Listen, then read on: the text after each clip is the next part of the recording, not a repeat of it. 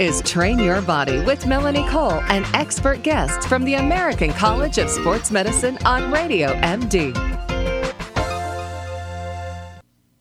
You know that fruits and vegetables are so good for you for every single part, from your skin to your eyes to your digestive tract, but people don't always know what to do with them. Besides just eating them the way they are, they don't always incorporate as many as you should. So we're talking about ways to get more of them without necessarily hiding them, but get more of them in your diet. My guest, Dr. Felicia Stoller, registered dietitian and fan favorite here on Train Your Body. Dr. Stoller, so getting these things into our bodies, people don't always... they don't want to mess around making a salad. It's a pain in the ass. They don't want to cut fruit and make a beautiful fruit salad. They want easy. So how can we get more in? Well, you can buy a lot of things pre-made. I mean, if you're the ultimate and lazy, you can buy, salads bagged and pre-washed and cleaned. And, you can even buy kale that's already been cleaned and pretty much torn up into pieces, cut up into pieces. So, I mean, if you really, really, really want to, be lazy, there's almost no excuse for it. I mean, there's a lot of things that you can buy pre-chopped. And sometimes when I'm in a hurry, I am guilty of buying the, pre-chopped veggies, whether it be for stir fry, whether it be sometimes to make a soup or a dish or something like that. I mean, I've even seen it where they have the soup, greens, and vegetables all together. You literally just throw that in a pot and then throw in some water and the chicken, and you can make your own chicken soup. So, there are lots of ways to add it in. Again, you can have canned, you can have frozen. There's even stuff that's shelf stable. There's dehydrated veggies that you can buy and dehydrated fruits, dried stuff. I mean, there are so many ways to get it that there's just no excuse. But what I love about this time of year are all the farm stands and farmers markets that are open. And, to me, it's this great way to get extra produce in, and even more produce than I would year-round. I know, I personally frequent a farm stand. The minute these guys open every week, I'm over there just buying everything that looks good. I know that whether they've grown it themselves or they've curated it from other local farms, it's an exciting time for me. It is great. It's lots of fun to be able to see some of the new stuff that comes out, and people have hybrids and things they've combined. And so you've got all, different kinds of looking turnips and beets and all these things. And, this time of the year, the raspberries, the strawberries, everything is coming out, and they're so, so good. You can even go picking your own, which kind of makes it a little bit fun to do that kind of thing as well. Right. Now, people think of juicing, and they hear how great that is. Smoothies. There's a whole world out there of this now. But smoothies being better than juicing. So let's talk about those. Right. Well, smoothies, what's happening is you're putting the whole fruit in, right? Or the whole fruit and the whole vegetable in, and you're getting the fiber with that. You're not just extracting it. But what I was going to say, for example, last week I just bought a whole bunch of beets. And, you could buy beets all year round, but, they have these big golden beets and orange beets and red beets and purple beets. And I bought all these beets, and I actually made them on the barbecue. We grilled them. We roasted them.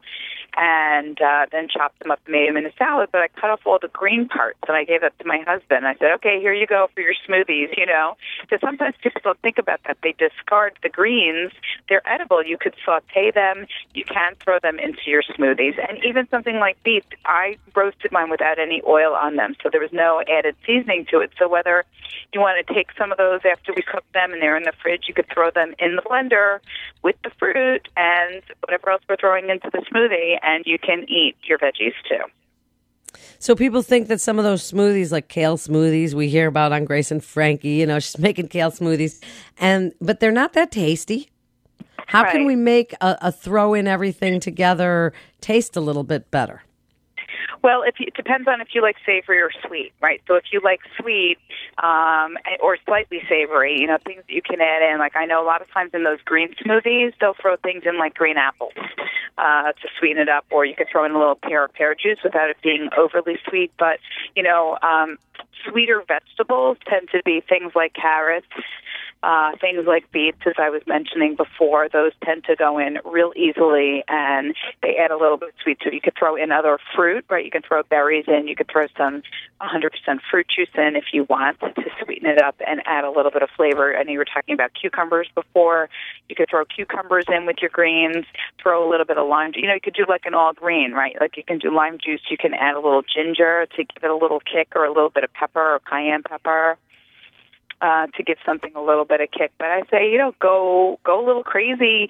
Try different varieties of foods too when you see them in the store. Like, there's lots of different kale. There's not just the kale that you see that's used as garnish. There's something called dinosaur or Russian kale, which I use a lot, which has a totally different texture to it than the curly kale. And that's really easy to soften it up. You just literally like rub it between the palms of your hand, and it softens up and it changes the texture and the color of it. And it makes it like really soft, like lettuce, like almost like a butter lettuce. Wow. Oh, that's cool. There are a lot of different things, and people can look up recipes. Kale Caesar. Yep. How great is that? I'm going to make a kale Caesar salad tonight. That is a great idea. And, I mean, some people don't like that bitter flavor, but I do. I like it a lot. So, for me, that's fantastic. And you can always add in herbs and spices and things and make these things a little bit more creative in that way.